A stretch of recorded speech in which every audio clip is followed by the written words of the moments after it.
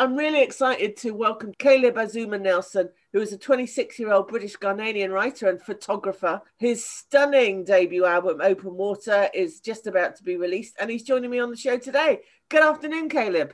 Hey, how are you doing? Yeah, really, really well. Congratulations on all the buzz around your novel. You must be over the moon. Yeah, it's I was saying earlier, I went into a bookshop to sign a couple of copies and they asked me how I was feeling. And I honestly I'm a little astounded at all of the attention.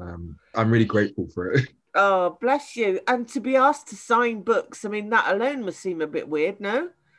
Yeah, I mean like for a first time writer for a debut, Waterstones have been really lovely and did like a special edition of the novel, and I've been signing a lot of books for independent bookstores as well. And yeah, it's been like a whirlwind of an experience. I can imagine. And then when you get people like Benjamin Zephaniah saying, what he said about you, it's beautifully narrated, intelligently crafted into a piece of love that goes deep, then goes deeper. I mean, if Benjamin said anything like that about me, even if he just knew who I was, I'd be over the moon. How do you feel when you hear things like that? It's really special to have writers and artists who I admire kind of Yeah. look at my work and process it and kind of reciprocate with the same energy that I put into writing the book. How long did it take you to write? So 90% of Open Water was written in this frenzy of a summer 2019, between July and September, in which I was just like, I quit my job. Like I used to work at the Apple store on Regent Street in London, and I was balancing writing and working, and retail hours are very kind of unpredictable. And so I couldn't really get like any sort of rhythm. And it was around July time that I just said to myself, I really need to commit to writing this book and gamble up on myself at this point. And so yeah, I began to spend each day in the library from opening to closing time. And I was just writing in a very feverish and like kind of furious way. And this is what emerged. Wow, Caleb, that is so amazing. I interviewed Judith Bryan last week, and I said to her, I mean, I'm not a writer. I do write for radio and stuff, but sometimes I'll binge watch this. Just bear with me. I'll binge watch, something on the telly, and I start dreaming about the characters. I become the characters. I start speaking like the characters, and and I was saying, is that what it's like for you? And she said she had to quit her job to be able to really immerse herself into the project, which sounds like I'm noticing a running theme, let's put it that way. Yeah. So I guess you're really glad you took that gamble now. Yeah, absolutely. It was getting to the point where similarly I would be at work and the only thing that I could think of was writing this novel. Like it was at the point I was like kind of dreaming about words, and I was like, yeah, something needs to change here. So listen, for our listeners who don't know anything about Open Water, can you tell us a little bit about it? Yeah, of course. There's a couple of different levels to it, but there's this really great love story that runs through it. A young man and a young woman meet in a bar right at the beginning of the novel and just find this very immediate attraction to each other. Like they're both black, they're both artists, and are both like occupying a similar space in contemporary London. And over the course of the book, there's this real tug and pull in their relationship in which they're kind of going back and forth and finding that distance and circumstance are stretching the conditions under which their relationship can take place. But as that's going on, there's also this real like meditation on what it means to be young and black, or black really full stop, in contemporary London at the moment, and actually generally like black and British, as well as it being this real, I think when I was writing it, like I was noticing that it was just this real ode to like blackness and to black art and black expression. It is a beautiful story. Is it based on any kind of life experiences? I'd say it's not strictly autobiographical, but I think when I was writing, a lot of the time I would like start with a feeling. I would be like, what's the feeling that I'm trying to express? And have I had this feeling before? And I'd work from there towards like a fictional event. So the feelings are very real, but the events are not. Yeah, and the struggle to fit in and find their place. They say, They both won scholarships to private schools Mm-hmm. and really struggled to find a place to fit, and one's a photographer. So, I can see some similarities. You're a Mm-hmm. photographer, obviously, but I don't know Yeah. about your school background. I was privately educated. I was a scholarship kid at school, so I was privately educated. Yeah, it's a very interesting experience. One I'm like grateful for, but I do think that there's something quite alienating about being like one of like four black children in like a year group of 150.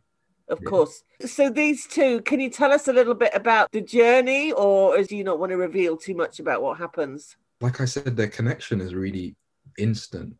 And I think there's almost a lot of the book is this kind of like will they, won't they game that they seem to be playing with each other and kind of, and it gets to the point where it's like there's this pressure that's been building and building and building, and you see it begin to appear in their interactions and in their relationship and just in the time they are spending a lot of time together. And I think it was an opportunity to really kind of detail and document like the more intimate moments and maybe quieter moments of a relationship.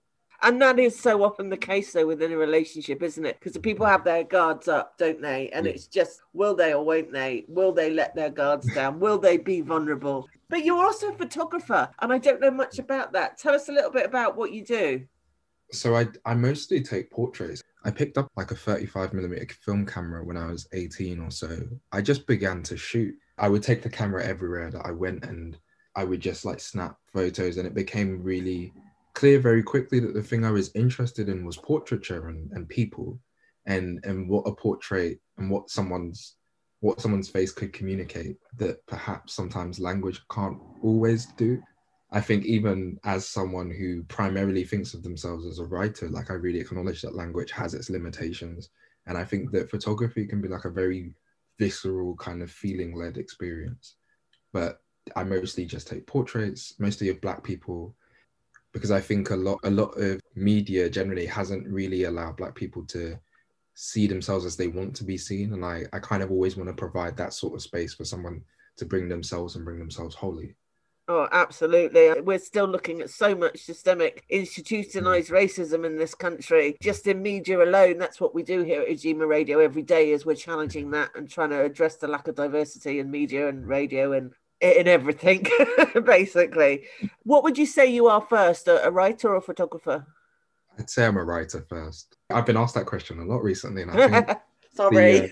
no, because it like really it's made me think about it. I think that the initially like it was just like such an instinctive thing. I said, yeah, of course I'm a writer, but I think there's something that my photography provides to my artistic work, which like I don't think I could ever let go of. Like I think very visually, and I think when I'm writing, it's like especially fiction. Actually, it often feels like I'm transcribing photographs. It feels like I'm kind of writing from a memory that doesn't exist.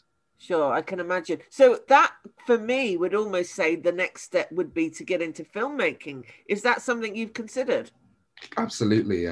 I recently got the opportunity to direct the trailer for Open Water. So I kind of pitched to my publishers that we should do like a little short film to celebrate the release of the book. And they were just really happy and supportive of me to do so. And it was yeah, it was really wonderful. Like we were kind of like having to bide our time because of lockdown restrictions kind of coming in and out. But we shot just midway through December with like a really small crew and had some wonderful actors. One of whom was in Bridgerton, the other whom was in Michaela Cole's show I May Destroy You, and it was just a really special time. I definitely caught the filmmaking bug after that. I was asking my producer, I was like, okay, so when's the next one? What are we doing next? And it was really wonderful because I think there's something each medium that I'm involved with, writing, photography, filmmaking, each has its kind of specific way of communicating things. And I think that with writing, I'm really interested in trying to bridge the gap between language and feeling and expression. And I think filmmaking and photography can get you even closer to that because a lot of the time you can see something and you can feel it immediately without any need for explanation. It feels like it's almost like an essential outlet for you as well. Yeah, I definitely agree with that. Yeah, no, it's really interesting to hear you speak, and you're obviously very passionate about all the different mediums that you work with. If you were given a choice and you could only choose one, would it be writing? Yeah, yeah, absolutely. So I'm does just that, like, yeah. So does that yeah, mean that there's something else in the pipeline? there is. I'm working on another novel at the moment, which I think will explore very similar themes, and there'll also be a couple involved. But I think it's an opportunity for me now, where open water is very intense and very directed at a young pair. It's an opportunity for me to explore the wider community of people that make us. And you mentioned earlier it's important to you to explore being in a black body and being black and British at the moment. Why is that? When I started writing Open Water, I was really interested in the idea of blackness and like the construct of blackness, and how we're often kind of like looked at as black people as opposed to seen as how we want to be. Because I think there's no real right or wrong answer about what blackness is. Everyone comes as they are with their individuations. And I think I'm just so interested in individual expression and how that can be rendered and how it could be transferred to like the world that we live in, how everyone could kind of live very freely expressing themselves as they want to be. Some people refer to your novel as being almost poetic. Is that Mhm. something you've kind of purposely brought in? I mean, do you do poetry as well? I don't, but I hold poets and poetry in really high esteem. I was reading a lot of poetry when I was writing Open Water. And I think there's a lot of music in Open Water, and I was kind of writing towards music and lyricism and having this real rhythm to my work. Yeah, yeah, you can feel that. Do you have sort of writers that have really inspired you over the years? Yeah, there's a book that Zadie Smith wrote, NW, and I remember reading that at 18 and really kind of being just really amazed at how she had rendered this very specific part of London, like Northwest London, through her eyes, and how that could have been like any of our areas, how that could have been like a specific part of Bristol or Manchester. And I think that really set something alight in me, and that knowing that it was possible to kind of take this smaller like part of the world and actually make it your whole world within a novelistic form. And I think that's something that I tried to do with Open Water. Is there any particular reason you went with Penguin Books? How did that relationship start? Because they really are celebrating Black British writers at the moment, which They is are. fantastic, which is It is. great. So Yeah, I'm yeah. just wondering what drew you to them. When my agent and I were in the process of selling Open Water to publishers, like I had meetings with about 12 or 13 different publishers. And the book actually ended up going to auction. So there were 9 publishers involved bidding for it. But there were a few meetings that stood out to me. But the meeting that I had with Penguin was like head and shoulders above everyone else. Like I think my editor, Isabel Wall, had just done so much work beforehand without even knowing that I would sign with them to really understand my voice and what I was writing and perhaps what I wanted to write as well. And I think the rest of the team there, like the publicity and the marketing, like they when they were speaking, they were really speaking my language. They were really saying things that I was like, okay, I would be excited to do this in a year and a half when the book is coming out. It kind of felt like it wasn't just this book that they were buying into, but were buying into me. That's amazing, isn't it? To Mm. actually feel and have that confidence with them, but also Yeah. to have 9 other companies bidding. I mean, you must have been ecstatic. This is the start of a really massive journey for you, isn't it? Yeah. Where do you want it to go? Where do you want to be in 5 years' time? I'd love to have written another novel at the very least. When I think about Open Water, I'm still processing like how much of an undertaking it was to do. In my head, I left everything on the page. I was like, if I don't get a chance to write another book, then this is something that I would like to remain and to kind of like last the test of time. Yeah. And so like I think now I'm kind of like in the slow process of gearing up towards something else and just like taking it each day as it comes and trying to work out what it is that I'm interested in, what it is I'm trying to express in the next go round. You've also kind of like explored mental health through the book and other issues like that. How important is that to you? Like really important. I think running through the book is this theme of vulnerability and this ability to have a space to be vulnerable with people that you love, whether that is romantically or family or friends. And I personally am always really grateful for the space that those people that I love in my life make for me. And I think it was really important to kind of have these real expressions of vulnerability and perhaps explore the times where like you don't feel like you're able to do so for whatever reason.